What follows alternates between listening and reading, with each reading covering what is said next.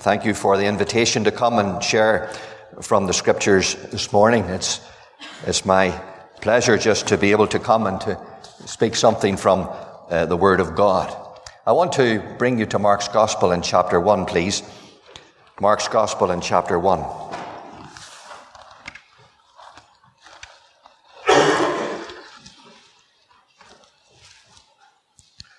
Mark's Gospel, chapter 1, and reading from verse 21.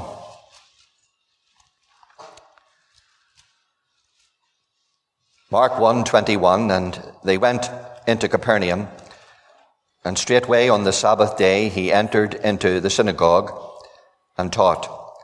And they were astonished at his doctrine, for he taught them as one that had authority and not as the scribes. And there was in their synagogue a man with an unclean spirit, and he cried out, saying, Let us alone, what have we to do with thee, thou Jesus of Nazareth? Art thou come to destroy us? I know thee who thou art, the Holy One of God. And Jesus rebuked him, saying, Hold thy peace, and come out of him. When the unclean spirit had torn him and cried with a loud voice, he came out of him. And they were all amazed, insomuch that they questioned among themselves, saying, What thing is this? What new doctrine is this? For with authority commandeth he even the unclean spirits, and they do obey him. And immediately his fame spread abroad throughout all the region round about Galilee. We'll end there, and we're trusting the Lord to bless the reading of his inspired truth. There's little doubt that demonic activity increased during our Lord's earthly ministry, simply showing us satanic opposition to Christ. And that will always be the case, that when God is at work, you can be absolutely sure the devil will be at work also opposing that work. And as we draw nearer to the end of the age, it is clear from Scripture that, again, demonic activity will increase. When you read in the book of Revelation of demons tormenting men. But I do believe the demonic activity will manifest itself, of course, in the man of sin, the devil's Messiah, the Antichrist that is to come. And he will accept what our Lord Jesus Christ refused. You remember in the temptations that Satan offered to the Lord Jesus the kingdoms of the world and the glory of them. It was a kind of shortcut to the kingdom. But of course our Lord would have none of it. But there is one coming who will indeed will accept that offer from the devil. If you want to come over with me just for a few moments to the book of Revelation in chapter 13. Revelation chapter 13. And of course in Revelation 13 we read of the rising of this beast out of the sea. And I know you've been looking at some of these things in recent times. But if you look at this particular chapter here, you have this, what we believe to be the revived Roman Empire rising up. Spoken of in the book of Daniel. And here we have it spoken of as a beast. And this, what you need to realize when you're looking at the Revelation and looking at these scriptures, that the beast refers not only to the revived Roman Empire, but also refers to the emperor, if you like, the Antichrist himself. And you need to bear that in mind when you're reading these verses. But I want you to notice in verse number 2 of Revelation 13, we're told where his power will come from, and authority will come from, the Antichrist, and indeed this revived Roman Empire. At the end of verse 2 it says the dragon, and that's of course the devil. We can see that clearly from chapter 12. The dragon gave him his power and his seat and great authority. And as we think of the revived Roman Empire that the Bible speaks of that will be at the end of the age, and as we think of the man of sin, the Antichrist that will rise up, his power and his seat and his great authority will come from the devil himself. He will be given, I believe, what the Lord Jesus was offered, but of course refused. We read, of course, in the next verse of a counterfeit, what I believe is a counterfeit resurrection. He's the great counterfeiter of the things of God. He wants to be like the Most High. And in verse 3 we see that one of his heads, as it were, wounded to death, and his deadly wound was healed, and all the world wondered after the beast. What I want you to see, though, is in verse 4 what it says. And they worshipped the dragon, that's the devil, which gave power unto the beast. And they worshipped the beast, saying, Who is like unto the beast? Who is able to make war with him? The world that would not bow the knee to Jesus Christ will bow the knee to Satan's Messiah, will bow the knee to the Antichrist that is to come. There's no doubt, dear friends, that this evil that we see, this demonic influence and power, will be used indeed to bring about these things that are spoken of in the book of Revelation. There will be an unholy trinity at work. There is little doubt in my mind that we're getting little glimpses of what is to come in the tribulation time. Little glimpses. We see distress of the nations. Our Lord Jesus, speaking about the end of the age, and we believe the tribulation time, the Lord spoke about distress of the nations with perplexity. That means there's no answer. Nations have no answer to things. And he speaks also of the sea and the waves roaring, men's hearts filling them, looking for those things which are coming upon the earth. What a terrible time is ahead in that time of tribulation, but we're thankful this morning, dear friends, we believe the Lord's coming for his own. Amen. He's coming to the hour. We're not looking for these things. We know they're coming, but we're not looking for these things. What amazing times we're living in. For 2,000 years there was no Israel. They were dead nationally. As Ezekiel 37 clearly tells us, they were dead bones, dry bones in the valley of the nations. But of course, God said in that chapter that he would bring them back into the land. He would make them a nation again. Israel has to be in the land for final events. Dear friends, Israel's in the land. They're a nation today. What for? Because Christ is coming. And final events that are set forth in the Scripture, they have to take place. What terrible things are coming. We're getting little glimpses of it. The violence, the terrible bloodthirsty violence that's happening. And we know what's coming even as we think of the Lord's words, the sea and the waves roaring. As we read in the book of Romans, creation groaning and travailing. I was up in a town centre the other day, and there was a whole crowd protesting. There were children from a school, obviously. Young people, I suppose. They were protesting about climate change and global warming, and obviously their teachers were with them, and they were going about with little boards wanting you to sign a petition. And a young girl came up to me and she asked me if I would sign a petition about this terrible problem of global warming and our carbon footprint and so on. And I said, no, I'm afraid I wouldn't sign it. I said to her, you know, the Lord Jesus Christ is the creator and sustainer of all things. Now, I didn't get much more to say to her because she didn't want to stay and talk to me any further. But if I had have had the chance, I would have said to her, don't you worry about your carbon footprint, you worry about your sin. Because what's coming upon this old world is because of sin.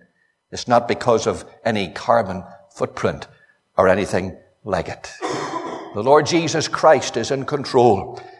These things are in his hands.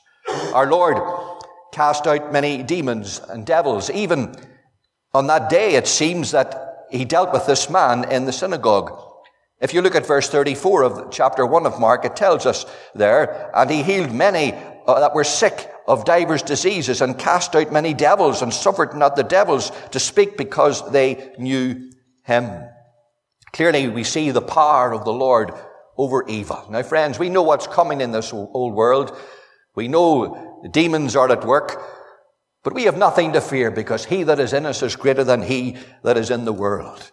And how we have that confidence in Christ. I want you to see, first of all, the observance.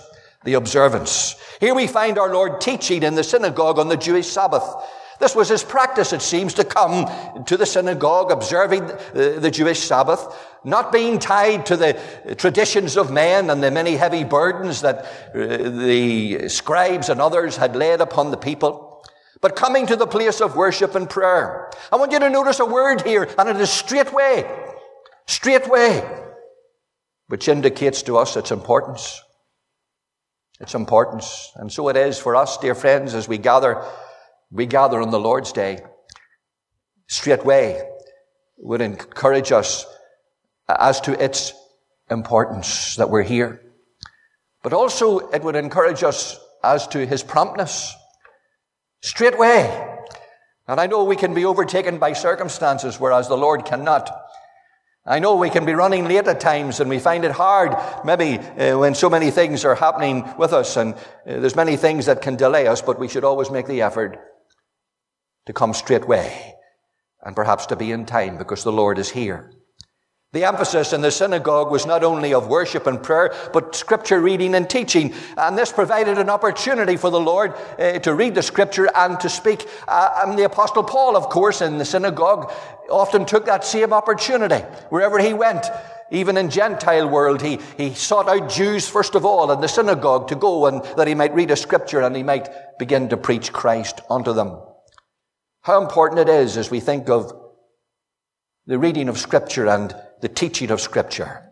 I'm sure many others would prefer miracles, but you know how important, how vital it is teaching sound things. So important it is. You know, the Apostle Paul exhorted Timothy in this regard as to sound teaching. He was to hold fast to the form of sound words. Chapter 1, he tells us that. And he was to keep that good thing which was committed to him by the Holy Ghost.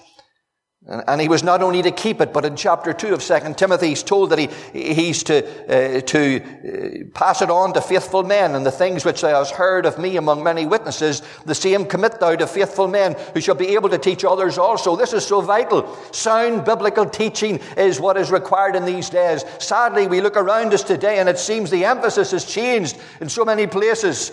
I've gone to places and the pulpit's disappeared, and they've now got a stage and they've got lighting, and it's all about performance, and it's not about the teaching of the Word of God. Oh, dear friends, that we might realize the importance of sound biblical teaching, the expounding of the Word of God. That's what will make the difference. You see, the word sound is used here by the Apostle Paul, which indicates it's conducive to health. It's sound. And when you have biblical teaching, it is conducive to spiritual health. And that's what's so badly required in these days in which we live. There's a wonderful verse, of course, in this chapter, verse 15 of chapter 2 of 2 Timothy, where it says, "Study to show thyself approved unto God, a workman that needeth not to be ashamed, rightly dividing the word of truth." Approved unto God. Surely that should be our ambition. We may seek the approval of others for whatever reason, but dear friends, let us always be careful to be seeking God's approval. What we discover is that the people were amazed and astonished here in chapter 1 of Mark, in verse 22, and they were astonished at his doctrine, for he taught them as one that had authority and not as the scribes. It seems they understood what he was teaching. It was understandable. It was heart-searching. They realized this, and truly, the reality was, did they really receive it? Yes, they realized it was different, it was heart-searching. Did they just admire it, or did they receive it? You see, there's a difference. Because although it was obvious what Christ preached was truth, they would so easily turn away from it. You know, there are churches that hear a preacher, and they recognize the authority that he has, and they tell the preacher he's just what they need. And this has happened on many occasions. I've heard it over the years. And he's just the teacher that they need. They need some good biblical teaching. But when he begins to preach the Word of God, and he begins to sound forth that truth, they didn't really want to hear it at the end of the day. It was too much for them. And this was the experience of our Lord. This is what we find with our Lord as well. Just come with me for a moment to Luke chapter 4. Luke chapter 4, just for a moment. And in Luke chapter 4, and in verse 22, we read there, And it says, and all bare him witness and wondered at the gracious words that proceeded out of his mouth. And they said, is not this Joseph's son? They were amazed at his teaching. But then you come down to verse 28. And all they in the synagogue, when they heard these things, were filled with wrath, and rose up and thrust him out of the city, and led him into the brow of a hill whereon their city was built, that they might cast him down headlong. They were astonished.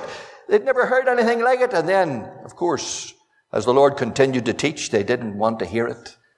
There's so many that want to admire, but they don't want to receive what the Word of God actually teaches. Christ's teaching had authority, not as the scribes. There was an authority. There was a power. Christ spoke with complete confidence. There was no hesitation, no doubt. You see, probably the scribes were not so confident when they handled the Word of God. Like many across Christendom today, it's popular not to be dogmatic about anything. It's popular not to be dogmatic or to be outspoken about anything that the Bible says. We have the church leaders today coming together, setting aside the Word of God, and they cite Christian love. This is what they say. This is more important. What a tragedy. What a day we're living in. We see the observance. He came to the synagogue on the Jewish Sabbath. And then we see the disturbance. Notice the disturbance. In the midst of the synagogue, a man cried out. We don't know if this was while the Lord was speaking or as he had finished, but it clearly was a reaction to Christ. Scriptures tell us he was possessed with an unclean spirit, a demon. Unclean simply indicates the immoral influence upon this man. We should not be surprised at the presence of this individual and this unclean spirit in the synagogue. It is a solemn warning to all assemblies of God's people. The powers of darkness desire to get in among the people of God, to mar the work of God, to oppose the work of God. This man's presence was there to oppose Christ and his teaching. And so it is today. There are other spirits at work, not the Holy Spirit. And such uncleanness has come in often among the people of God. Opposition to sound teaching will always come from the powers of darkness. When the preacher is not a compromiser of the truth and he preaches the whole counsel of God, there'll always be a reaction. Always mark where it comes from. It's so vitally important. The original words for cried out here indicates a scream. A scream. I would imagine this was a frightening thing when this possessed man screamed. A frightening experience. A loud disturbance. What we see is a lack of reverence for the place, but of course for the presence of the Lord. And friends, we must have that respect and that reverence for the place where the saints gather, because the Lord is in the midst. That includes members' meetings. I must say, as I look back over the 30 years I was involved in pastoral ministry, just reminded this morning by a brother here that 24 years ago I married him. I didn't realize at the door there. That's happened to me before. I did so many weddings when I was up in Coke that I hardly remember some of them, to be quite honest. But I look back to those days, those early days in ministry, and I remember in that first church that I was in, at the members' meetings, I could hardly get a word out of anybody. And it was only later in my ministry that I realized that was great. Those were good meetings, whenever there was not a word. But I look back to those early years and I have memories of members' meetings which were indeed reasonably good. And I'm glad to say in my final years in pastoral ministry, again, I had a good experience. But I have to say, in between, I've had some bad experiences. Some bad experiences. And to me, clearly there was a spirit at work which was not the Holy Spirit. And that's very sad. There were some who decided they wanted to speak their mind, some being loud and disruptive. Indeed, I had an experience where I wasn't the chairman, but somebody who was chairman was told to shut up in the midst of the meeting. You know, friends, That's a carnal spirit, perhaps, if it's no more. It's dreadful to think of the things that have happened in the midst of the people of God, and how we need to be conscious of the presence of the Lord as we gather. That is so vitally important. The words of the demon are spoken by the man. Let us alone, what have we to do with thee? Which indicates that he wanted nothing to do with Christ. And this is sadly the attitude of the ungodly. The attitude of the ungodly. They will accuse the godly of trying to destroy. I want you to notice that. You see that in verse 24. Let us alone. What have we to do with thee, thou Jesus of Nazareth? Art thou come to destroy us? I know thee who thou art, the Holy One of God. The truth of God's word is often portrayed as destructive and evil. You notice that in these days in particular. You notice that rugby player, Australian rugby player, in the last number of weeks, he was outspoken about who was going to hell. And he listed a lot of folk who he believed would be going to hell, and he quoted from Scripture in the midst of it as well. And he said to be a believer. I don't know anything about him, but the reaction of the world out in the world has been amazing. And of course, he was suspended and he was under investigation, and even anybody who sympathized with what he said, because he warned about hell, he found himself in trouble. The truth of God's word is portrayed as destructive and evil. True believers today who refuse to bow down to the perversion of marriage, who refuse to support the killing of the unborn, the destroying of life, are portrayed as evil and unloving. Isn't that right? That's the way it's portrayed.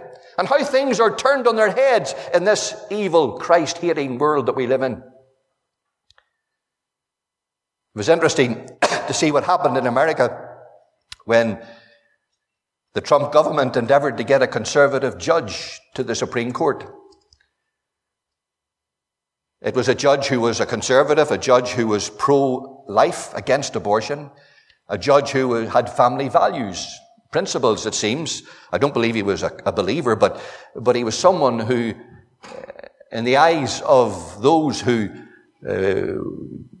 were the opposition, he was a threat to their ability to carry out abortions freely in America, that he might sway the balance the other way. And I don't know whether any of you saw some of the scenes that there were at even the congressional hearing that there was, and how that they accused him of all kinds of crimes, including rape. I mean, they were determined that he was not to get in. And even at the very hearings, there were women crying, screeching out. And you know what, as I read this particular scripture here, and I was looking at this scripture, it reminded me of that scene, that screeching out. Isn't it dreadful to think what kind of spirits would be behind this? Those that want to kill the unborn, so determined to kill the unborn. What a tragedy, what a day we live in. What a terrible day. I want you to see the consequence here. I know thee who thou art, the Holy One of God. The demon knew Christ and confessed him to be the Holy One of God. He knew who he was. Demons know Christ. They had rebelled with Lucifer. Angelic beings had joined with Satan. Revelation 12 would indicate to us that perhaps the third part of the heavenly host, the stars of heaven, came down with Lucifer. These are the unclean spirits. These are the principalities and powers and rulers of the darkness of this world, the spiritual wickedness or wicked spirits in high places. We wrestle not against flesh and blood, but against principalities and powers, the Apostle Paul tells us. Sadly, many people have, like the demons, have a knowledge of Christ, but they've never bowed the knee and they've never believed on the Lord Jesus Christ. This scream of the demon would remind us of the cry of the lost, facing hell without any hope because there's no salvation for demons. They know what awaits them. The pit of hell awaits them. Indeed, hell was created for the devil and his angels. And dear friend, this morning I want to tell you, if you don't come to Christ and don't leave your sin, you'll find yourself in that place called hell. That place that was created for the devil and his angels. The most miserable place surely in all the world is to be in a place where there's no hope. And that's where these demons are. What a tragedy. I believe there will be those who know the gospel, those maybe even brought up in the gospel, when they find themselves in the aftermath of the rapture, when the Lord has come for his own, they'll find themselves in a place where there's nothing but strong delusions. That's what the scripture tells us. Because they have held the truth in unrighteousness. Because they have failed to be in time. As the old hymn says, while the voice of Jesus calls you, be in time. But for this man, there was a transformation. What an amazing transformation. He had been dominated by this unclean spirit, but all of a sudden he was set free. Christ rebukes the demon. This was the rebuke of evil. Evil needs to be rebuked. The gospel that we preach, dear friends, requires that we confront sin, that we preach against sin, that we spell out the consequences of sin. When it is finished, it bringeth forth death. Sin destroys lives. It's so vitally important that we preach the gospel in this way. The gospel will be rendered powerless if evil is not confronted and condemned. We live in an age where there's many will not even mention hell. There's many preachers who tell us that they're into a befriending ministry, where they leave out all the bits that might offend, and they try to win people and so on. This is the kind of nonsense that we hear. A message without such an emphasis will never bring about repentance. Not only that, but when the clear teaching of Scripture is watered down to avoid upsetting people, when judgment is neglected, what happens is it creates a mixed multitude, and that's what you end up with. That's what you end up with. In many places today, there's but a mixed multitude. I want you to see the response here. Hold thy peace. From the original, it's be muzzled or be quiet. This response is believed to be Christ's reaction to the witness of the demon. The Lord would not accept the witness of a demon, would not accept the testimony of such evil. Friends, always remember this. The character of the testimony is vitally important. Over the years, there's been a trend in many places. If someone is prominent in society, if they're known in the media, if they're in the entertainment world or in the music industry or whatever, but they're well known for whatever reason and they profess to be Christian, sometimes there's a clamor to get them to come and testify.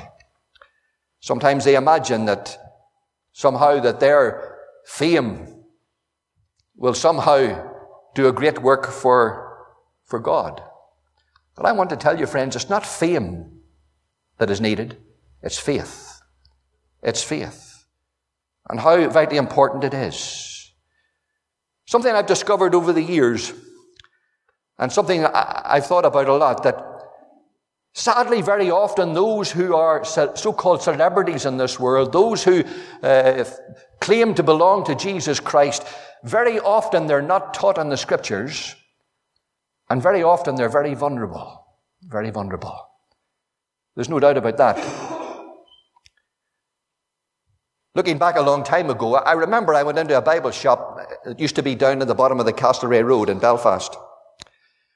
I think I was saved just a few years, and I would spend a lot of my time going in and out of the Bible shops to see what I could discover, because I was endeavoring to get into the Word.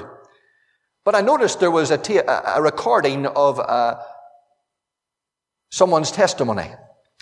I can't remember. I don't believe I bought this, but I think at that stage you must have been able to rent this. It must have been. I can't really remember but the exact circumstances. But this individual was a footballer, and he was a Spurs footballer, and he professed to be saved or be a Christian, and this testimony was there. So I thought, I must have a listen to that.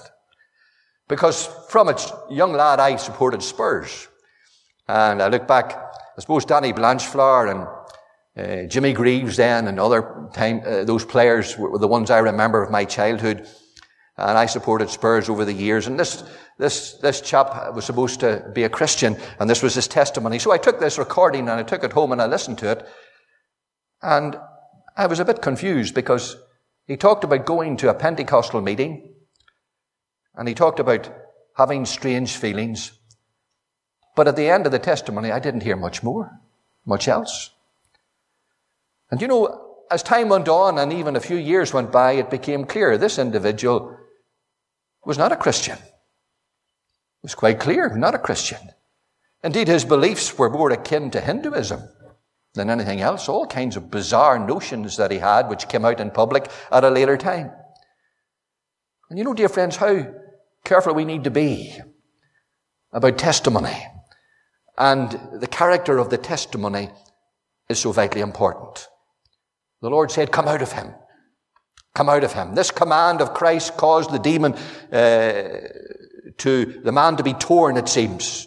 One last convulsion or seizure which threw the man on the ground in the midst. Evil doesn't give up easily.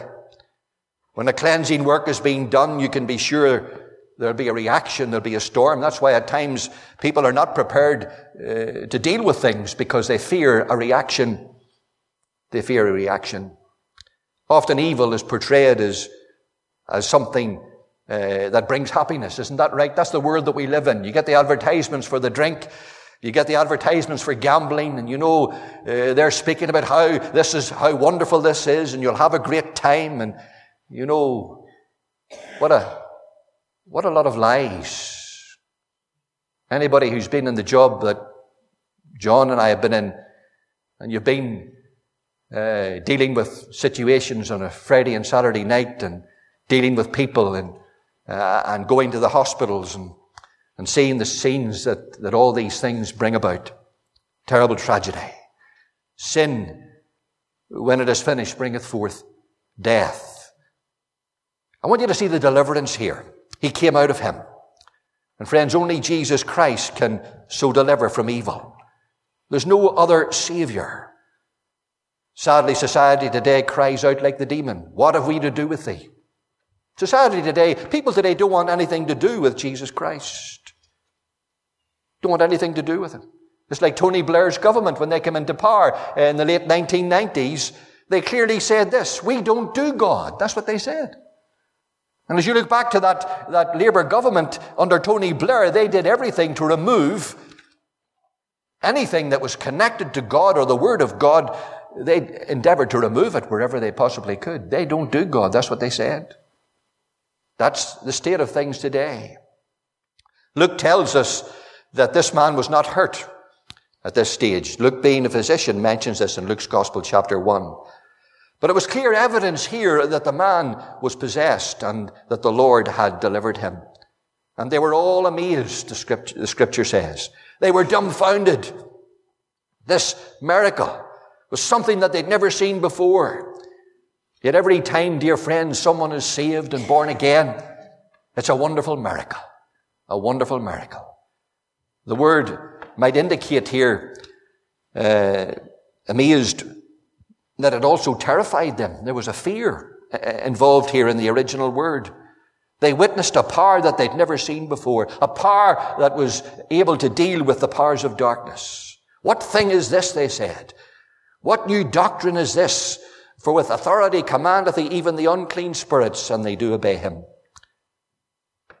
His fame, it says, spread throughout the land. Dear friends, oh, that we might spread the fame of our Lord Jesus Christ, the one who is able to save. Oh, this morning I trust that you're saved, because, friend, time is running out. We live in days, the Lord's coming, and I fear for so many who know the gospel, you know you're going to find there'll be those who will delay and delay, they'll procrastinate until it'll be too late. And they will seek to enter in, as the scripture tells us, but they will not be able. Oh, that you might come, if you're not saved, come to the Lord Jesus Christ even today. Let us pray. Father, we thank thee for thy word. We thank thee for all that we can glean from it. We pray that thou wilt bless it to our hearts today. Lord, that we might in these days have that reverence, knowing that thou art in the midst. We thank thee that thou art able to save to the uttermost all that come unto God by thee. We just pray that thou wilt bless every heart. Undertake for needs, because we ask it in the Saviour's name. Amen.